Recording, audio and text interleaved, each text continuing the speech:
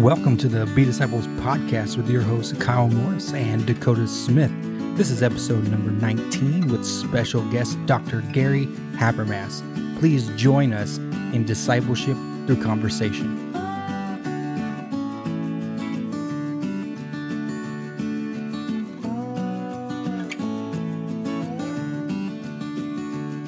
God, it is a joy and a pleasure and an honor to be able to conduct this show for your glory.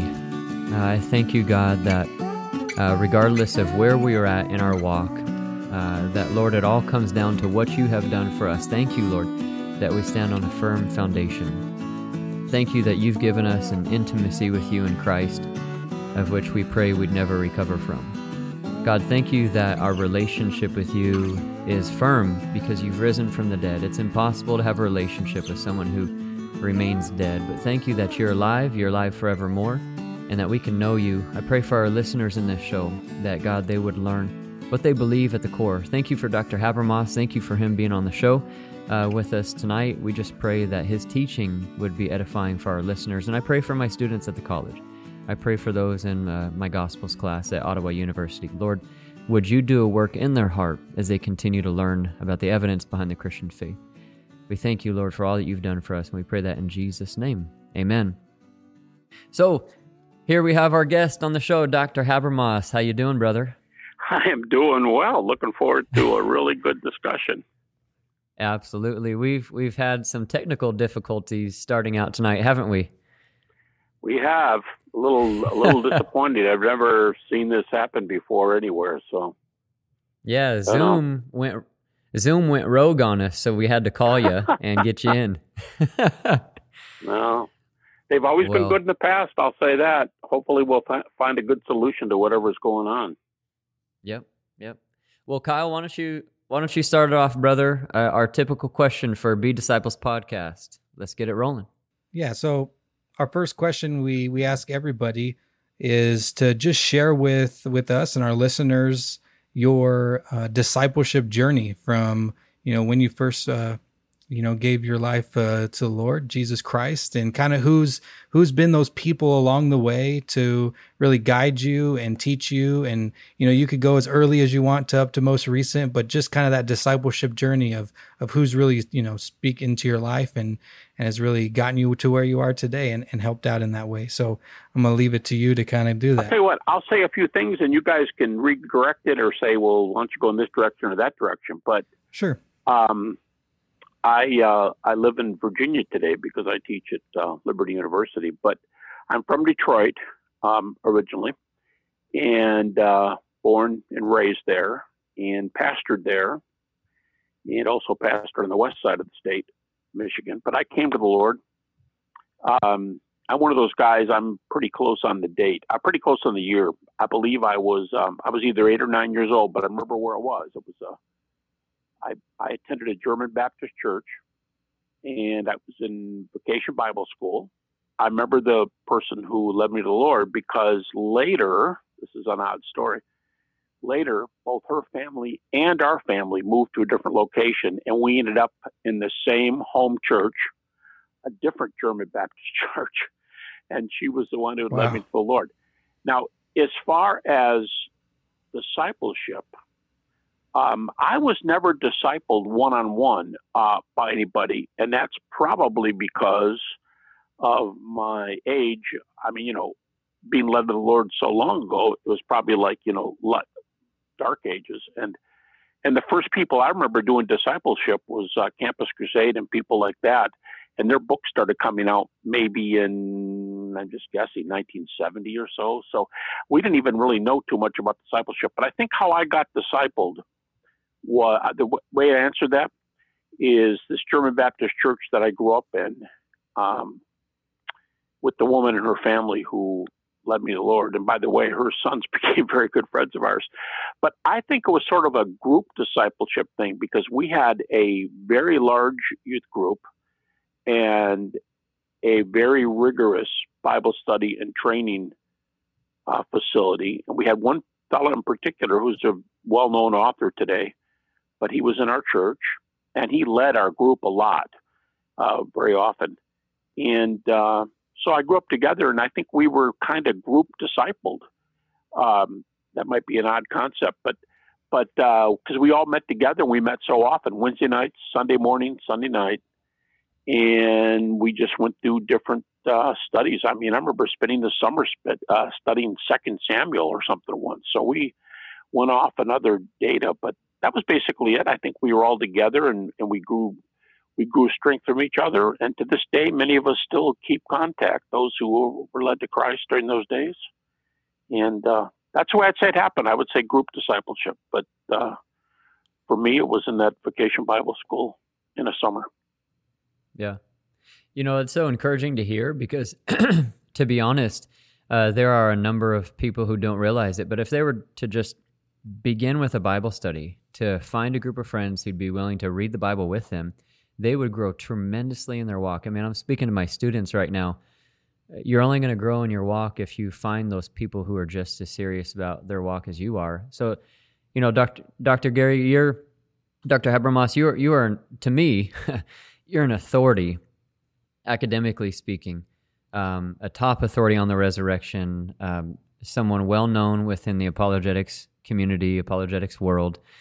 So take us through that transition as well. I mean, how did you go from studying with Campus Crusade of Christ and doing those Bible studies, and then how did you become, a professor? Academically speaking, how did you get to where you are today, to where you're speaking with authority on the resurrection of Jesus? I mean, what was the transition there like? Well, it's strange because I have been doing more and more writing in this field because people are asking me for it. But I was sitting here when the thing wasn't going through tonight. I went right back to a document I was working on, and I've got a book coming out pretty soon, and they've asked me to do a foreword, and they wanted me to start with my autobiography. Yeah. So I started writing it. They asked me how I got into the resurrection, how I got into apologetics. Well, from that time I just described to you, where I came to the Lord at a young age, after that time, I had a couple really, really difficult events occur to me. And about the same time as I became a Christian, the closest person in my life died. And it was my great-grandmother. And I was super close to my parents. We're from a large German close family, but she was the closest person in my life. And she died. And it was a real struggle for me. And then a few years later, and I connected to her death and the uneasiness that I experienced there. But a few years later, I started going through some horrible doubts and doubts about my faith. And I doubted seriously. I mean, pretty serious doubts for about 10 straight years. Wow. And then I took a break, and then I went back. I had doubts on and off sporadically for 10 more years. So that's 20 years. And at the end of that time, just when I got a handle on it, by God's grace, I've never had any issues with that. And that was decades ago, but a little bit after getting over it, I was married, and my wife and mother of my 4 children had what everybody thought was the flu, and it kept not going away. And they finally sent us in for tests, and she was diagnosed with terminal stomach cancer.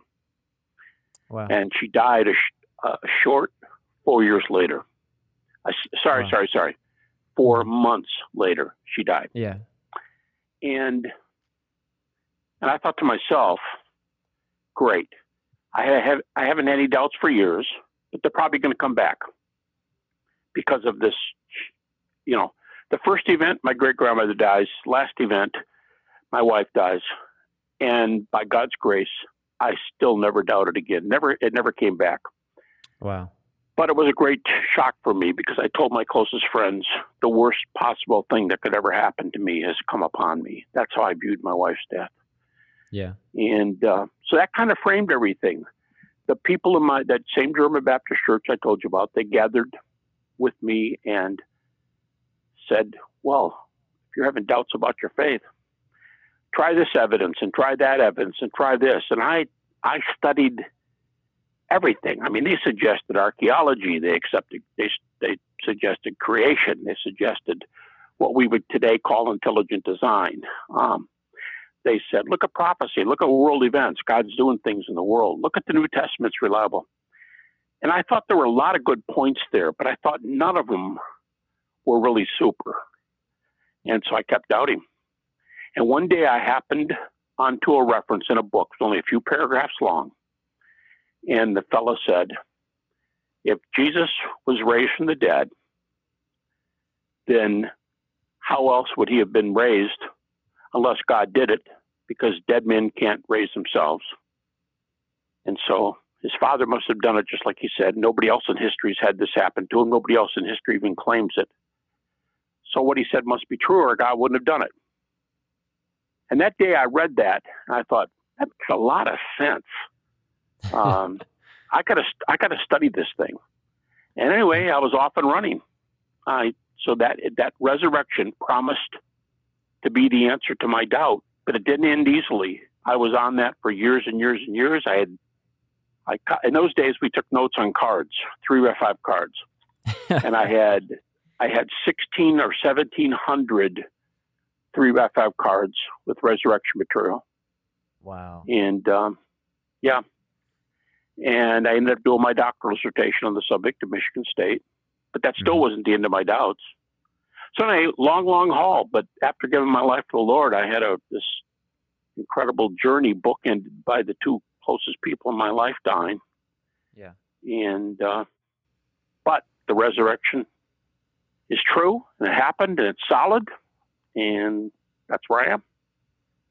Well, I mean, your testimony is powerful, by the way. And just I think, at least just for myself, I can look at people, who are like you, who aren't academics, who's been studying something for so long, who's written books and who's looked up upon by all the work that you've done, and people study your work, and then there's all kinds of people like you who do that as well, who are followed by many people, and sometimes think, man, these men of never doubt, they have men of great faith and they don't have any issues, and look at them writing all these books and doing all this studying. And the reality is you've shown us or told us that I doubt too. And I've had many, many years of doubt. And I think that can resonate with so many people where they doubt at times. That's true, guys.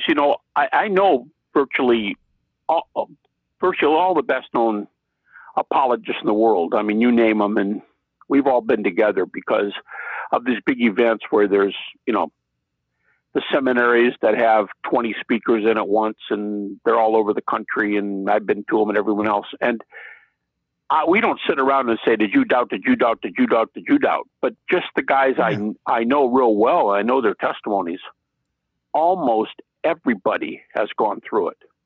Yeah. I mean, Mike Lacona, who's very well known in New Testament, and he and I did a book together on the resurrection. Of course, he did what I think is the best book out there right now on the resurrection. Yeah. I know Mike super well. And Mike went through doubts for a long time.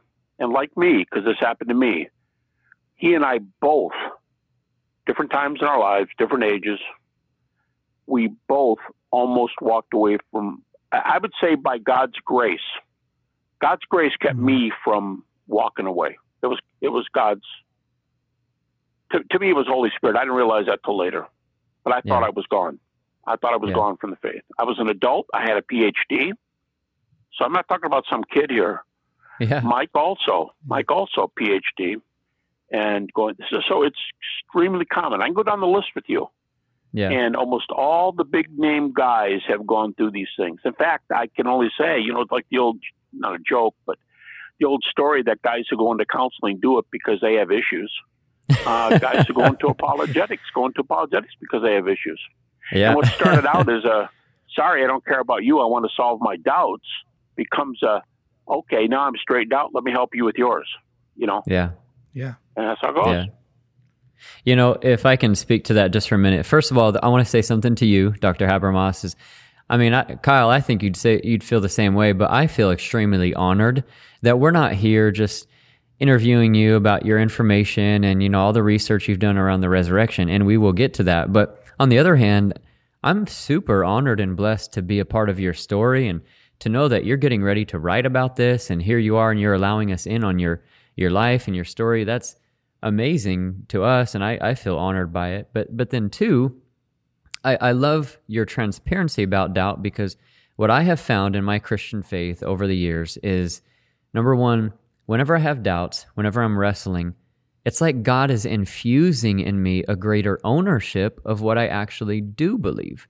There reaches this point where how can your faith be personal if you yourself don't wrestle with it? And I'm thinking about a student that I have in class right now who he's not a believer, not a Christian, and yet I love that he's wrestling with who Jesus is. I love that he's wrestling with, being confronted with Jesus and the resurrection, things of that nature. So it's good to be transparent, and it is so refreshing to hear that from someone like yourself that we all look up to.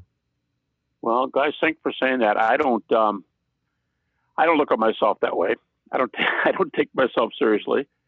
I'll tell you real funny. I've had teaching assistants for 25 years. The schools, I do a lot of research. I do a lot of publishing. So the school makes a researcher available to me. A lot of the professors have them, but I do more publishing. So I don't know. I've had some really good guys over the years. And one day, this one guy, he was doing his third master's degree at Liberty. He now has a European PhD and is a faculty member here. But he came over to my house one day and he was getting his third master's degree. He walked in my front door. I knew him for a long time. My wife, who's very soft spoken and doesn't talk loud to anybody. He walked in the front door and he said, Dr. Habermas, you don't know what an honor this is for me to be chosen to be your TA. A lot of guys were sitting out there wishing they would be chosen, and you chose me, and I'm so humbled. I just can't believe this. I can't even believe I'm in your house. I can't even believe you're talking to me. And my wife walked up to him from the kitchen.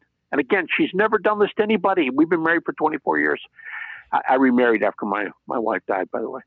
And she walked up to him, and his name is Sean. And she said, Sean, get a grip. It was so funny because he's doing this. I don't know how I could be here and all this. And now he and I are colleagues on the faculty. So like what you guys are saying is really true. I mean, the guy who has the doubt ends up being the pastor who ends up talking to 10 people at one time about doubts, or that in my case, this guy, in my current TA, he just finished his PhD about 2 weeks ago. Wow. So, I mean, the Lord keeps multiplying, and this guy loves the Lord. He loves evangelism. He's talking to a guy for me right now in evangelism because the guy called and said, can you talk to me? I'm having issues. And I turned him over to my TA. Yeah. And he's dealing with the guy right now. And we've seen a lot of seekers call and ask those kind of questions, and myself and him and others. And by God's grace, I mean, these people come to the Lord. It's not something we do.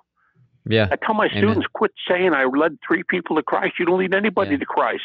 That's right. Leading people to Christ, it's a supernatural thing, and you don't have the power to do it. I don't care how smart you are. You don't have the power to do it. The grace of God is amazing, isn't it? It is. And these kind of stories where it's like, 1 + 1 is 2, and then multiplied. It's your discipleship principle. One of them starts discipling over here, and the other one starts over there, and there's a group of people, and word gets around. Amen. Well, hey, go ahead, Kyle. No, I just think that's a great example of discipleship, having TAs and then passing those TAs off to other people, and then getting guys connected when they have questions, and making sure that these questions are talked about, and that's discipleship. Yeah. I mean, that's multiplying disciples and doing those sort of things. So it's just cool to see that, on a college level or even a PhD level, you guys are still just, hey, no, this discipleship, we need to talk about this. We need to have these conversations because we doubt at times. Yeah. We get in these ruts, and we need to continue pushing forward and continue talking. We just because I have a PhD in something doesn't mean discipleship goes out the window. Yeah. discipleship is just as important to everybody, just, the same as everybody needs Jesus. So that same principle of discipleship is for everyone. And it's so great to hear that happening at Liberty University. Yeah. So, Dr. Habermas, with that being said, let's jump into the thick of it. I feel like I'm so honored with the discussion on this personal level. But now let's minister together to our listeners. So, absolutely, let's get into it. What I would first just ask is, well, Kyle and I were talking about this right before you logged on. Is, can you talk about the death of Jesus, the evidence for there being an actual death of Jesus Christ? And then what is also the positive evidence for his resurrection as well? We'll just let you teach and we'll jump in where we can. Okay. Death of Jesus. First of all, you need distinctly less evidence for death than you do for resurrection. Sure, yeah. Because, everybody dies. So I think about very well-known skeptics. Here's three of them. John Dominic Crossan, Marcus Borg, and Bart Ehrman. Now, Borg died just a very few years ago, but they may have been, throw, one or two other guys in there. And these guys may be the most influential skeptics in North America over the last 10 years. And now each of them on the death of Jesus, Borg and Crossan have almost identical comments. And their comment goes something like this. They say, I take it absolutely for granted that Jesus died by crucifixion. And I'm pretty sure one of them says it's the surest event in the ancient world. Amen. Now, absolutely. That's Crossan and Borg. Now you go to Bart Ehrman, and Bart Ehrman has a chapter in one of his books on the two best evidences for Jesus being a historical figure. And one of the two involves the fact that, according to Ehrman now, the way he counts, the way he figures, he produces 15 sources for the death of Jesus within 100 years of his death. So, in other words, from 30-ish AD to 130-ish AD, Ehrman, who variously, depends on which kind of subject he's doing, he variously calls himself an agnostic or an atheist. He produces a list of 15 sources for the crucifixion. And a number of them, I'm going to guess something like a half dozen of them, are not even in the New Testament. Right. So there's the three guys, two of them saying it's the most, it's as well established as an event in history. Third one saying, I'll give you 15 sources for it in the ancient world, and it should never be questioned. So there's three. But I could go a lot further than that. The arguments I just did were three guys, all of whom are skeptics, and all of whom are using historical type arguments. The listener should not mistakenly think I'm arguing that because these three skeptics think it's true, therefore it's true. That's not my point. My point is these three skeptics think it's true because each one of them knows evidence for it. And because they know evidence for it, you're seeing the end of the race. You're seeing them cross the finish line when they say it's the best established fact in the ancient world. But be with them during the whole race while they're putting the case together, while Bart Ehrman's looking up these 15 sources and looking up every one of these sources individually. And, and he says 100 years, because in ancient history, 100 years later that's early. I mean, I'll give you two quick examples. Alexander the Great is an historical figure, of course, that would rival, Julius Caesar and other major figures. And our earliest major source for Alexander, I don't mean an inscription in somewhere, a one-liner, but I mean our earliest detailed report on Alexander was written. Now there are many of them written earlier. We just don't have them. So the earliest one we have is just short of 300 years after his birth. Wow! But it's not the best one. The two best ones, Arrian and Plutarch, are 425 to 450 years later, almost a half a millennium. And we're sitting here with Bart Ehrman's list of 100 sources from only 100 years for Jesus. And they go, well, all right, that's a secular example. But how about the Buddhist guy? How about Buddha? How about the religious guys that Jesus is competing with? Okay, well, I have a book here on my shelf by a Buddhist. Guy's a PhD. He's a Buddhist. And he says, I'm going to present for you the best sources for Buddhism. And here's how he starts his book. He says, to my Christian readers, basically, I want you to know, I'm not trying to compete with you. We don't have the data you all have. We don't have your data. He said, you have the words of your Lord. We don't have the words of our Lord. You have the words of those who studied under your Lord and those who studied under those who studied. We don't have that stuff. In fact, earth-shakingly, he says, virtually every source I'm going to tell you in this book for Buddha dates from 600 to 800 years after his death, twice the distance almost of the earliest Alexander source. Mm-hmm. And then he went on and said, we can't even tell you what Buddha taught because our sources, we don't have them early enough. So there's a comparison. So these three guys give you the testimony, the resurrection, the crucifixion is so strong. I'll just say real briefly on the crucifixion. I am writing a medical article right now for a medical journal on what scholars say about how Jesus died. Mm-hmm. And the majority view, I've been tracking this for decades, the majority view by far is that death by crucifixion is death by asphyxiation. Yeah. The centurion did not have to have a medical degree from Johns Hopkins University. All he's got to do is know how to nail you onto wood.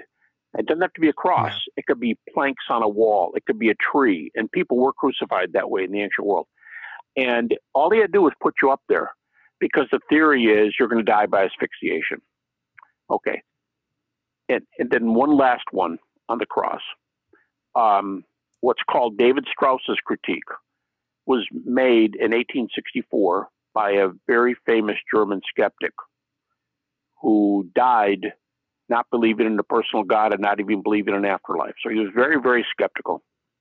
And today, his reason strengthened for the crucifixion is still the most cited reason for believing the crucifixion today.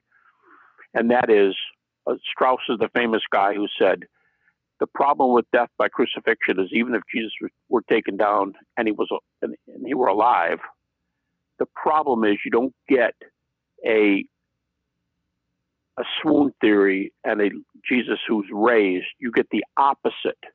You get a Jesus who was so badly hurt that even if he didn't die by crucifixion, he couldn't walk, he couldn't talk, he's bleeding again, he couldn't walk to where the disciples are. He's not had food or water for at least 2 days. And so when he walks to where the disciples are, they wouldn't say, oh, good, God raised him from the dead. They would say, God spared him, but it's up to us to save him because this guy's in a lot of trouble. In other words, you don't get a resurrection out. So for all those reasons, the historical reasons, the death by asphyxiation, David Strauss's critique, I think the crucifixion is so strong. That's why it's not challenged by virtually anybody today. What you were referring to a minute ago with the swoon theory that's one of the popular beliefs that Jesus didn't really, resurrect from the dead, but of course, he's somehow survived and continued on. The disciples had some sort of deceit and influence upon it, but the problem with that, as you said, is so what confidence do they now have to continue on with the message of the gospel, proclaiming him risen from the dead? So I'm sure you'll get into that in a minute, but go ahead, brother, with the resurrection. I mean, what are the greatest positive pieces of evidence that we have as Christians? Our faith rests on this one event. So what can we take confidence in? So it better be good, right? It better be good.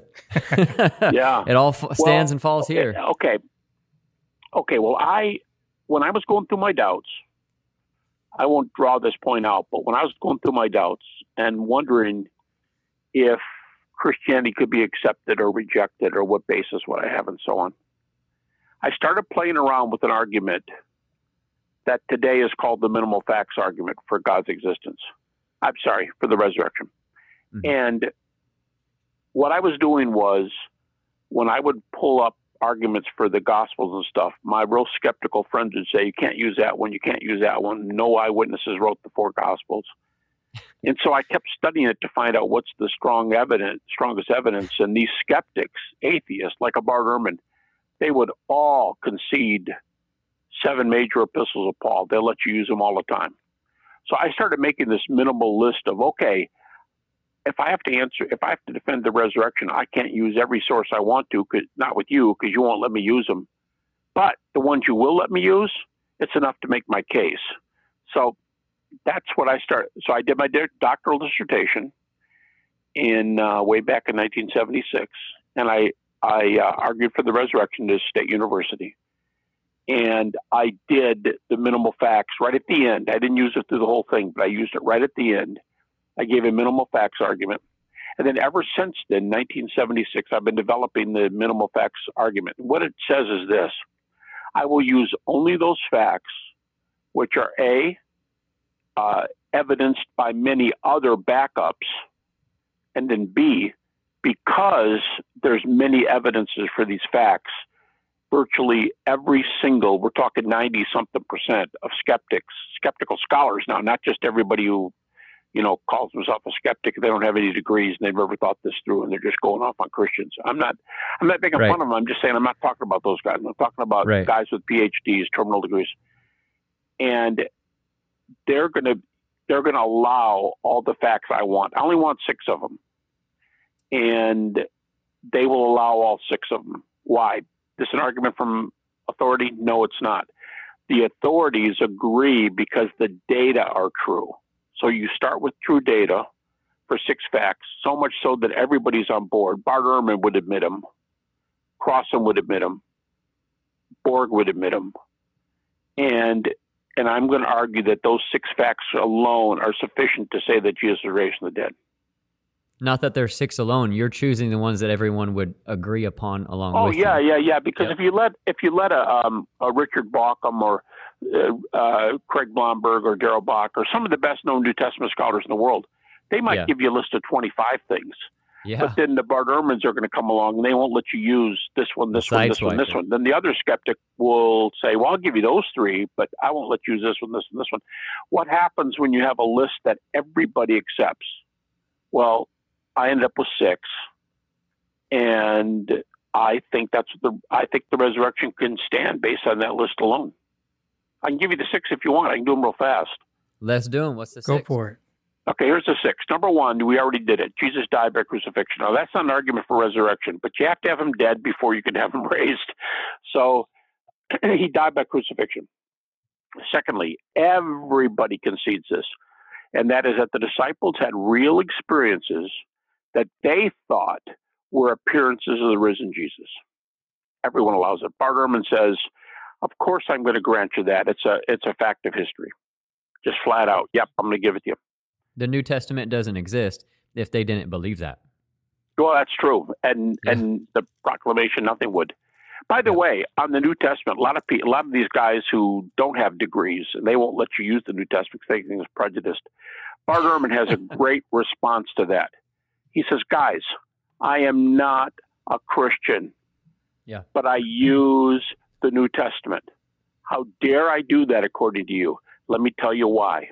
And here's his illustration. He said, if you're going to do a report on the American Revolutionary War, what are you going to do? Not interview any American generals or guys who fought in the war because then we'd be prejudiced because we're using the people who were involved? No.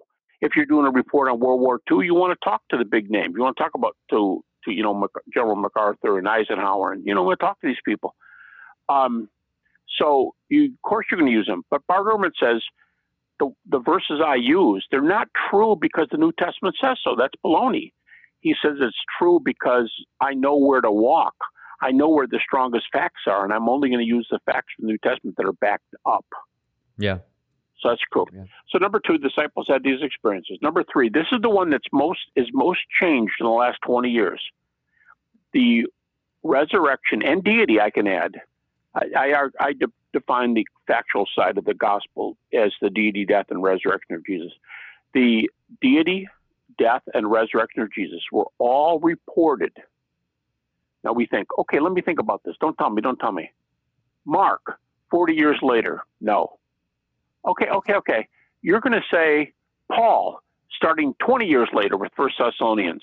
Oh, that's good. That's a nice move. It's half the distance of Mark. But no, I'm not doing that. What are you using? All these skeptics. I can give chapter and verse. I can do it till the cows come home. I can give you the strongest skeptics in the world who are going to grant what I'm going to say next.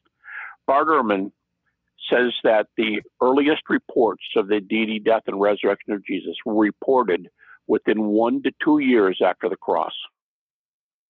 So now if you think back to our earlier report, you got Buddha at 600 to 800 years, Alexander at 300 with the best sources at 425 to 450. Mark being quite good in the ancient world at plus 40. Bart Ehrman's going to let you go 100 years. But Mark at plus 40. Paul, better, 1 Thessalonians and so on, beginning at plus 20.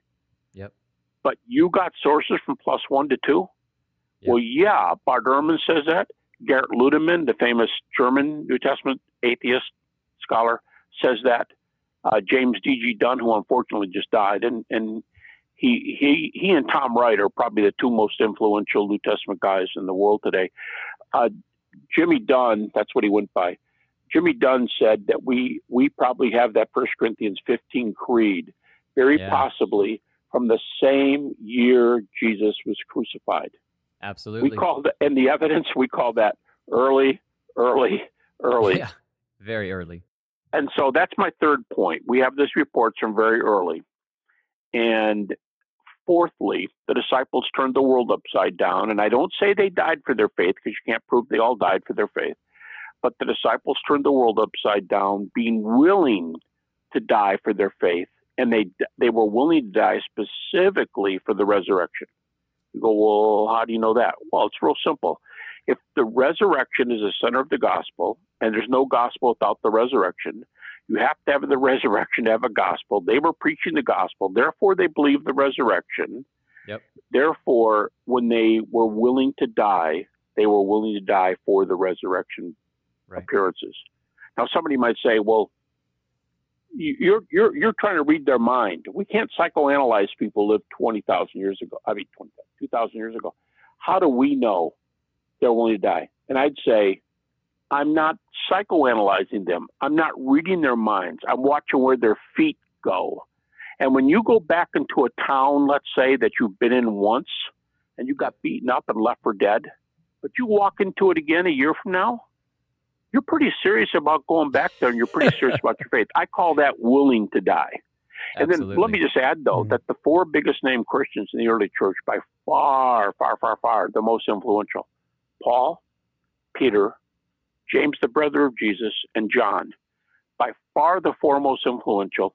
We have first century reports of the martyrdoms of three of them, and a second century report for the martyrdom of John. Now, that second century one isn't as solid, but the first three, Peter, Paul, and James, the brother of Jesus, we have first century sources for their martyrdom. So in those cases, we can say they suffered martyrdom. Bart Ehrman would admit it in a heartbeat, all these guys. So that's four. And then real easily, 5 and 6, two skeptics. Paul, James first, later Paul, they become believers, both skeptics of different flavors. They become skeptics. They change from skeptics to believers because they had appearances. They thought they had appearances. They had real experiences that they thought were appearances of the risen Jesus. I'd use those 6. And I would take the empty tomb for fun. It doesn't meet all my criteria, but there's over 20 evidences that the tomb was empty. So I don't call that a minimal fact. I don't call the empty tomb a minimal fact, but I would throw it in there. If they say, no, you can't use it, great. I don't need it. But since there's over 20 evidences for it, that would be my 7th one if I had to pick one. So you use those, and here's what these 7 can do. You can refute every major natural theory and give all the major evidences for the resurrection and use only those 6 or 7. So that would be my best for the crucifixion. That'd be my best for the resurrection. Now, if it's true, and only because it's true, what you guys are about, now we can go out and disciple because we have a basis for discipling. Absolutely. We're not, I said it earlier in the show, we're not believing that Jesus is still dead. You know, we actually physically believe that he rose from the dead. And because he's alive, we can know him, we can be saved, redeemed by him. I mean, the number of things I could say from the basis and foundation of the resurrection is numerous. Kyle, do you have any thoughts for us, just as you're listening in as well? Yeah, I was thinking about the student in your classroom, Dakota, or the students that I work with. Yeah. And or any skeptics. I know we have a lot of these skeptics who are highly educated that you're talking about. Yep. And they hear these facts. A lot of them believe these facts to be true, but there's still that point where they say, I'm not going to believe it. Right. I'm not going to follow. And correct me if I'm wrong, but they don't want to surrender their lives and call Jesus their Lord and Savior. Yeah. They want to continue what they think and what they want to do. I don't know if there's some connection there. They've got the facts, but there just isn't that surrendering, that giving up over their life to Jesus now. Yeah. I don't know if that resonates with some of the conversations you have with these guys who are still skeptics, even though they believe the facts or they're with you on a lot of the facts. So I don't know if you could share a little bit about kind of what holds them up if they believe in some of these facts. Yeah. And the way it's asked to me when I'm on a university campus or when I'm somewhere else, they'll say, they admit all this. Yep. They don't have any questions, not that I know of. They tell you they believe these things. Yep. Then why aren't they all on their way to heaven? Why aren't they all trusting Christ? And I'll say, let me give you guys let me answer with a parable. Let's say the guy asking me the question at the university, let's say you and I are best friends and I'm married. I'm happily married. And that's a true comment. I'm so convinced that marriage is a great state that when I meet somebody, I always look at their hand to see if they have a ring on. And if they don't, I think, and you don't have to wear a ring, but I think to myself, golly, there's not a happy guy. Amen, brother. We love our wives. So I say to this guy who's my best friend, I'll say, I've got somebody, would you trust me to go out with this person? Will you try it? And I go, well, I hate blind dates, but I'll do it because I know you. Okay? I'll do it because I know you.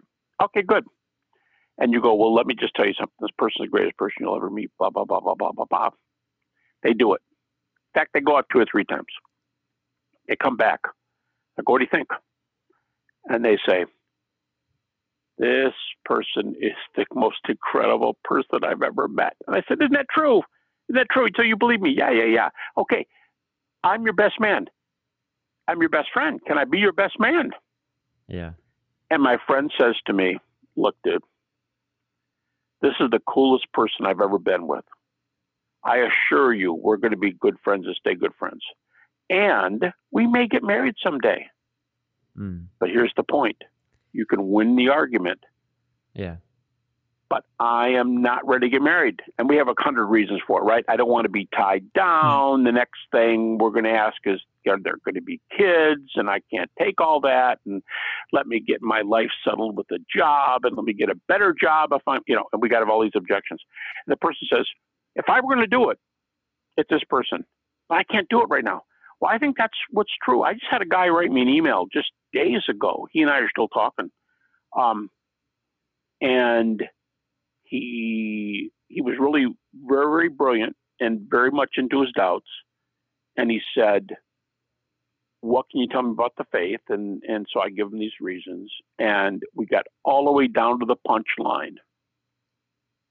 And the guy literally said to me, and then he wrote it to me in an email, so I have it in print. He says it in print. You win. Your argument's good. I can't refute it. But I do not want to give up my current lifestyle. And so I'm not ready to come to Christ. He said that at the end of the day, after this painstaking, and I said to him, because I don't really know him that well, and I said, I wish you'd told me that at the beginning. I wouldn't have tried so hard. That's true.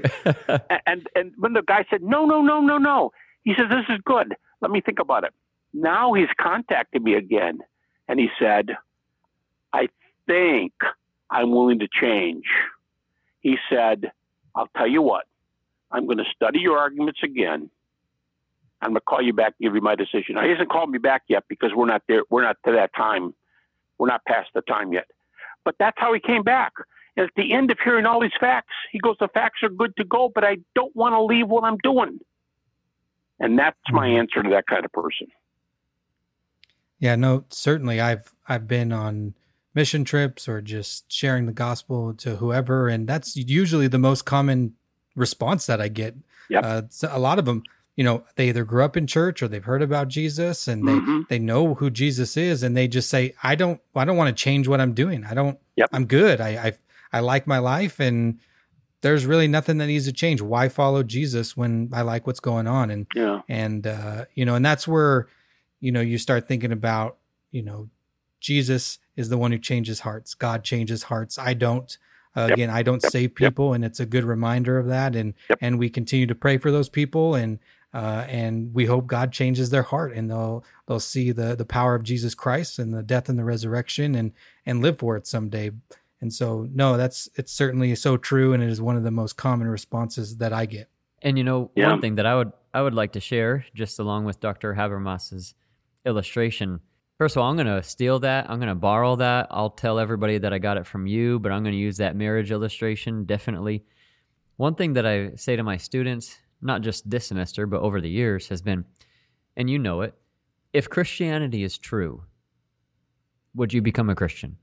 It really comes down to that is, okay, let me give you the arguments, let me give you the evidence, but at the end of the day, you have to determine if this is true, would I surrender to Christ? And number two, you also have to ask how much evidence is enough. Because if you're not careful, you can just simply say, well, I need more. And at the end of the day, you don't realize the reason you're not coming to Jesus is because the real issue is in your heart. And only He can change your heart. And it happens. It happens. So, well, brother, if we can do this, the next part of the discussion is really what are the popular theories, the negative theories of Jesus not resurrecting. But before we get there, do you have any other miscellaneous things? I know you gave us the baseline 6, but if there were any others you had to give, evidence for the resurrection, you could touch on that. There's a lot of other evidences, but the ones I gave are the best attested ones.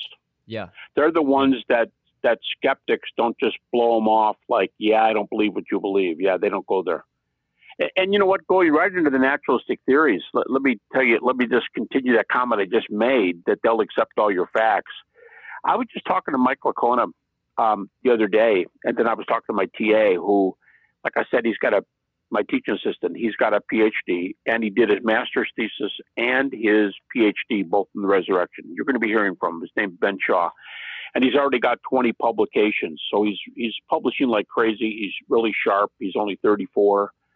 And we try things on each other, Mike and he and I. And the crazy thing, by the way, I don't know if you guys how much you're into sports, but Mike and Ben are both in the mixed martial arts.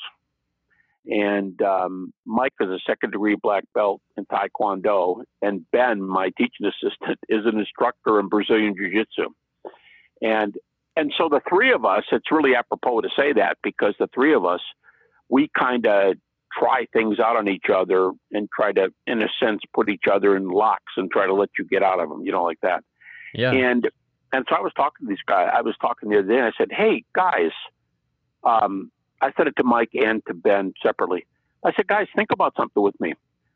Almost nobody is picking naturalistic theories today. Yeah. The guys who do. Now, again, I'm not talking about the guys who think Jesus never lived, and they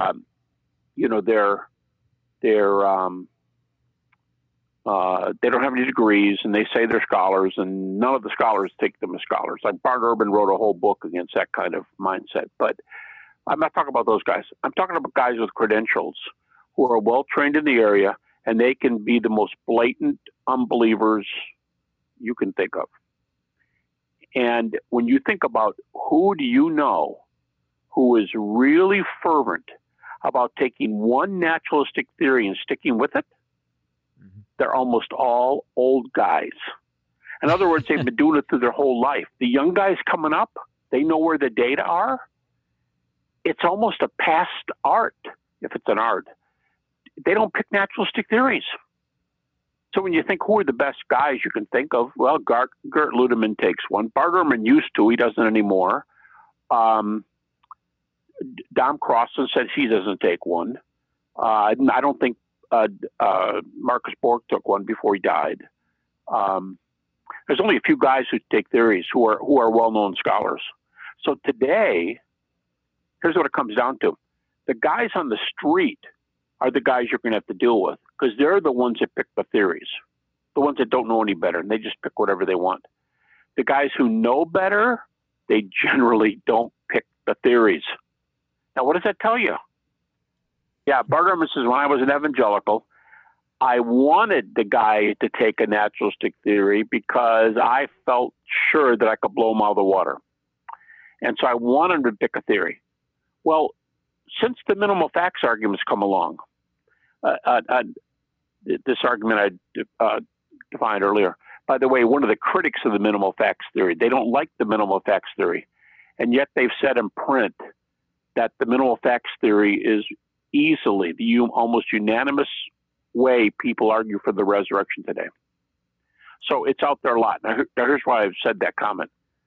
If the skeptics know the minimal facts arguments, and they know they've got to allow these facts, it'll look like an idiot if they go against these different facts, and they know they've got to concede the facts, they don't want to pick a theory because they're going to be back in the corner real fast, just like Ehrman said with his old buddies when he was an evangelical. And they don't pick theories. So today, the most popular response is, the supernatural doesn't happen. That kind of stuff just doesn't happen. I don't have to pick a theory. Supernatural is so dumb, I don't even have to pick one. Anything smarter than what you believe. And that's kind of where they go. And what they're admitting is they don't want to pick a theory because they don't have anywhere to go. Yeah, none of them work. They don't work. Yeah. So every Christian should get to know the refutations, but know who you're going to be using them with. Yep. The field is narrowed on who's going to bring these things up. Yeah. If I could summarize everything you just said in a few short words, it comes down to this. People are no longer standing behind the naturalistic arguments against the resurrection because the evidence that we have for the resurrection blows those arguments out of the water every single time, which is why you don't see young scholars holding to them. And the only thing that they can hold to is the arguments on the street or just the simple denial of the facts itself because they don't hold to supernaturalism. So that's really good news for us as Christians. The reason why people can't debate against the resurrection is because all of their arguments are flawed, and our information stands up under the test of argumentation, under the test of time, under the test of the history of skepticism. It's amazing what we have in the resurrection. And that's well said. Now, a lot of them are going to hear this, what you just said and what I just said. Yep. They're going to be ticked. Yeah. Because you're saying it sort of quote unquote in their face, but deal with it, and they're not going to like that. Yep. So they're going to go, "Well, I'm not like that. Good, I'll pick one." They're going to get upset. They may get upset, and they might do that. Yep. And besides, we need to know them anyway, because, like I said, the guys in the street. I'll take as a real quick story. I was speaking at Stanford one time. Actually, I was there twice, but one of the times I was there, I gave this. What I call the resurrection timeline, and it's my minimal facts argument. And I gave it across the front of the room, and I walk it off on a timeline. And I said to them, I don't have time to do the naturalistic theories, but the facts I'm giving you tonight will refute them. So, okay, let's open up for Q&A. And I told the guys I would stay there. We had an hour for Q&A. And then I said I would stay there until the janitor kicks us out of the room. So I will stay here for 2 or 3 more hours of your questions. All right, we went to the questions, and I'm thinking, what in the world are Stanford guys going to come up with? I mean, they've got to come up with the absolute best objections in the world, right? And so this guy, he was very polite, and he came to the microphone, and he said, would you be offended if I just picked a naturalistic theory and see what you say? I said, hey, be my guest. Love to have you do it. Yeah. Fine. All right, here's Stanford. So I think, what is Stanford going to say? And here's what came out of his mouth. Why couldn't the disciples have stolen the body? Well, I'll tell you guys, almost nobody. I'm the guy that does the head count, and I know history of resurrection stuff coming and going. Yeah. You can argue. There's some guys that have played around with it. You could argue that nobody has held that theory since a guy named Hermann Samuel Reimarus about 1765 in Germany. No one's held this theory for about 250 years. There's a reason nobody held this theory for 250 years. Yep. And here's a guy at Stanford goes, why can't we do it? Well, I always tell my students, when you give refutations, number your refutations, because they may never remember all your reasons, but they'll probably remember the number you got to. And so I said, okay, yes, I'll be glad to do that. And I said, let me just put parameters up, or let me make it really tough for myself. I'm going to continue this lecture by not using any facts that are not already in my lecture. I won't go outside the mark and go, well, Peter was the source for Mark, and Mark wrote the second gospel, so now I got an eyewitness. And Mark says, no, if I didn't use it in my lecture, I won't go to those arguments. The guy goes, okay, fair. I can use these minimal facts. He goes, yeah, you can use the minimal facts. So I started numbering them. And I went, 1, you can't say that because of this. 2, you can't say it because of this. 3, you got a problem here. 4, you got this. Okay, I got up to 7. And I said, my 7th refutation is, now I don't know if you guys have noticed this before, but sometimes a ripple goes through a crowd and you can almost for sure know what the ripple means, but nobody said a word. And when I got the number 7, I gave him 7, and then I said, number 8. I never gave 8 because this ripple went through the crowd, and the ripple, the guy came to the same conclusion I did, what the ripple meant. And I took the ripple to mean, sit down, dude, you've been crushed. Okay, that's how I took the ripple. Here's how the guy responded to the ripple. He goes, okay, I'm sorry. And he backed up from the microphone and kind of trotted back to his chair and sat down. But what I mean is he'll probably never remember later the 7 critiques I gave and the 8th one I was ready to. He'll just remember 7, and the crowd kind of laughed me down nicely. And it was probably kind of a devastating thing to him. And he makes a mental note, don't bring up theories with these guys. Yeah. Yep. But that's just an example of what happened here at Stanford, and the guy sat down, and I've had that happen before, but he was done. Yeah. And the most popular theory probably from those who take it is hallucinations. And I published, you can find this on my website. It's online because the journal I did it for has open reading for the Christian Research Journal. I published an article years ago, 19 refutations of various forms of hallucination. 19. And then I published a technical one that's on my site with the medical doctor, he and I. And we did one for the Irish Theological Quarterly on 3 psychiatric comebacks on the resurrection, and hallucination was one of them. And my co-author, a medical doctor, had checked the PubMed material going back, I think, 25 years. And there is not one documented case of a group hallucination anywhere in the medical literature. And so when we say the strongest evidence evidence for the crucifixion, the strongest single appearance that the 12 disciples saw him at once. So 12 minus 1, 11. Saw him, and there are probably some women. There are probably some other. There's probably 20 there, but that's the strongest evidence. Is that many saw him, and that's a group. And there's not one example in the medical literature going back 25 years. So on my website, GaryHabermas.com, there's the 19 argument refutation of hallucinations from Christian Research Journal. There's the one I did with this guy for the Irish Theological, I think it's called ITQ, Irish Theological Quarterly. And we did these 3 psychiatric theories. It's all there. That's the disciples of the body is the worst of them. The hallucination is probably the most common one. So we've done the first and the last. Yeah, what you're essentially saying is that some would say, well, the disciples just hallucinated that he rose again. But the fact is, people never have group hallucinations together, nor do those hallucinations become doubted. You know, in other words, they first doubted that Jesus had actually rose again. If we look at the scriptures, what does it say? I mean, it says that they doubted multiple times. And so you don't doubt and then have group hallucinations.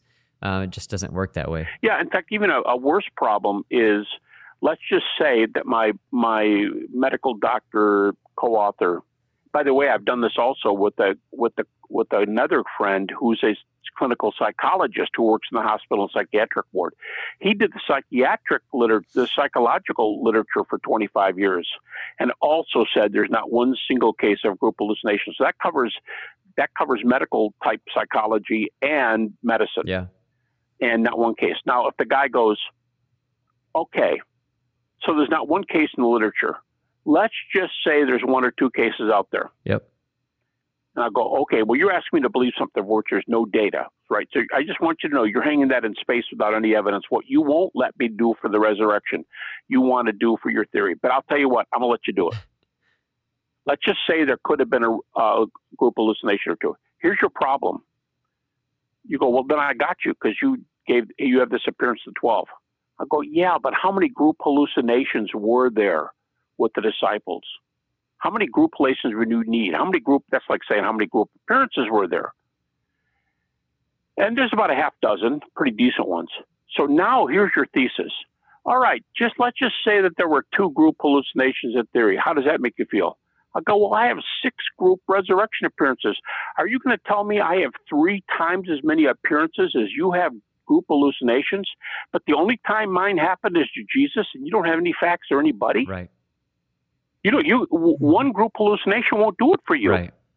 You got to come up with like 6, and you don't have any.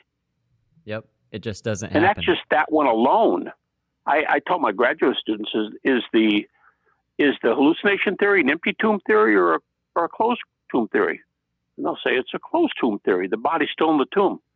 And I'll go, body's not in the tomb. Now what do you do? Yeah. Well, they got to come up with another theory. See, and that's just the kind of stuff they're up against. Yeah.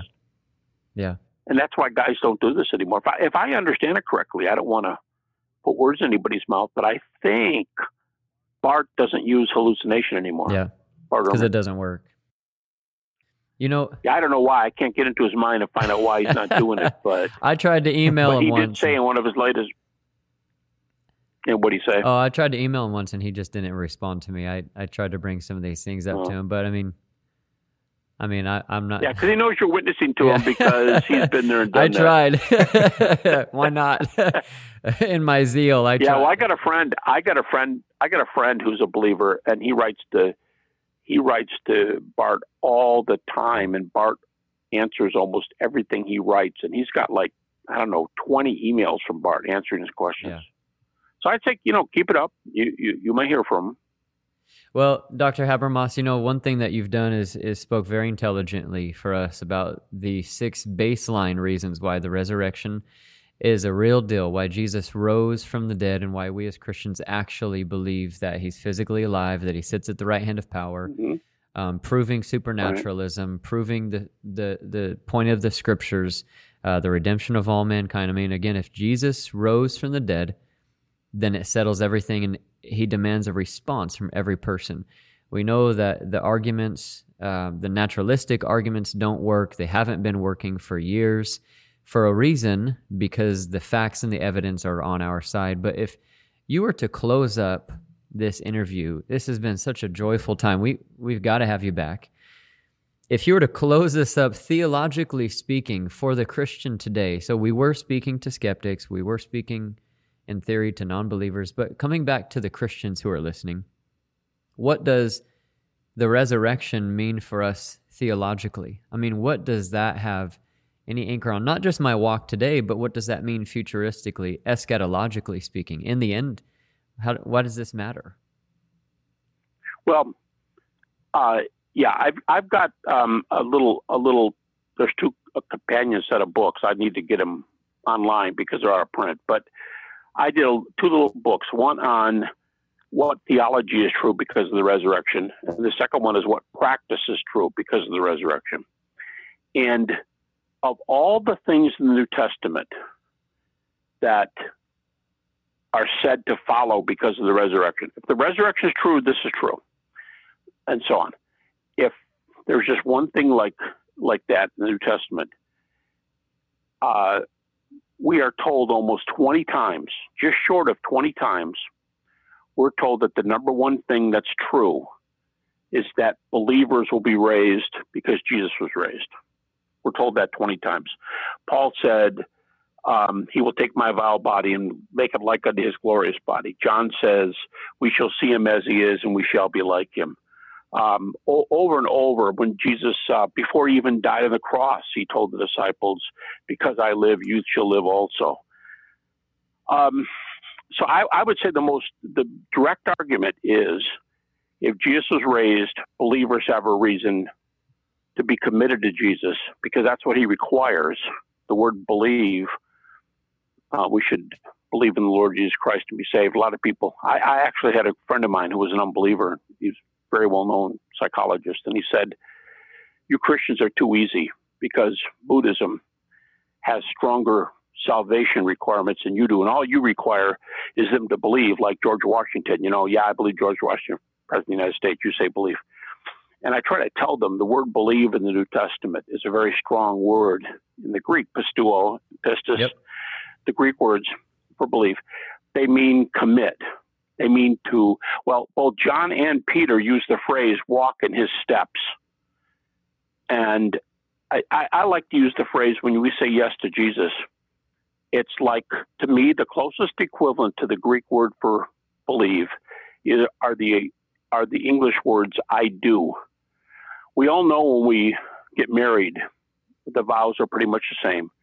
And we say, for better or worse, rich and poor, in sickness and health, till death do we part. Now, Christians don't say till death do we part. That's just when it gets good. But we say we give everything to each other, and we make a total commitment to that person. Jesus wants us heart, soul, and spirit. And I think that's saying I do to him is what he wants. And I think that's the clearest thing. For those who have made that commitment, and we know that Jesus has been raised, then we can be sure we're going to be raised from the dead. So I would say those are the two most sure things. Because I live, you shall live also. But the other one on salvation, I think the best verse probably is that says, because of the resurrection, is Romans 10:9. If we confess with our mouth that Jesus is Lord and believe in our hearts that God raised him from the dead, we'll be saved. So I'd say those are the two key things, that it grounds the salvation process and the I do part, and it ensures eternal life on the other end. Thank you so much, Dr. Habermas, for joining us this evening and taking the time and staying up late and having conversation with us. It's been a joy to do this, very encouraging. So I would just like to pray for you as we end and as you continue your work, and again, appreciate what you've done. So I'm going to pray. Please do. Dear Lord, just thank you so much for tonight. Just bless this conversation. Even through some technical difficulties, you've allowed this conversation to continue, and just how great it's been. And I just want to pray for Dr. Gary Habermas. And first, I thank you for the work that you've done in his life and the testimony that he has, really to be able to connect with many people who have experienced loss and doubt, and who has wrestled with their faith and with their relationship with you, Lord. And so I thank you so much for that personal testimony, and I just pray for him as he continues his work and continues to write and continues to have conversations with those who do not believe, and continues to press forward. I just pray for him and keep him strong in his faith, and that he continues to push forward and run this race till the end, fully knowing that it's not the end, that we get to spend eternity with you, Lord, and just be in your glory and worship you for eternity. And so thank you so much for tonight and this opportunity. In Jesus' name, amen. Amen. Thank you, fellas.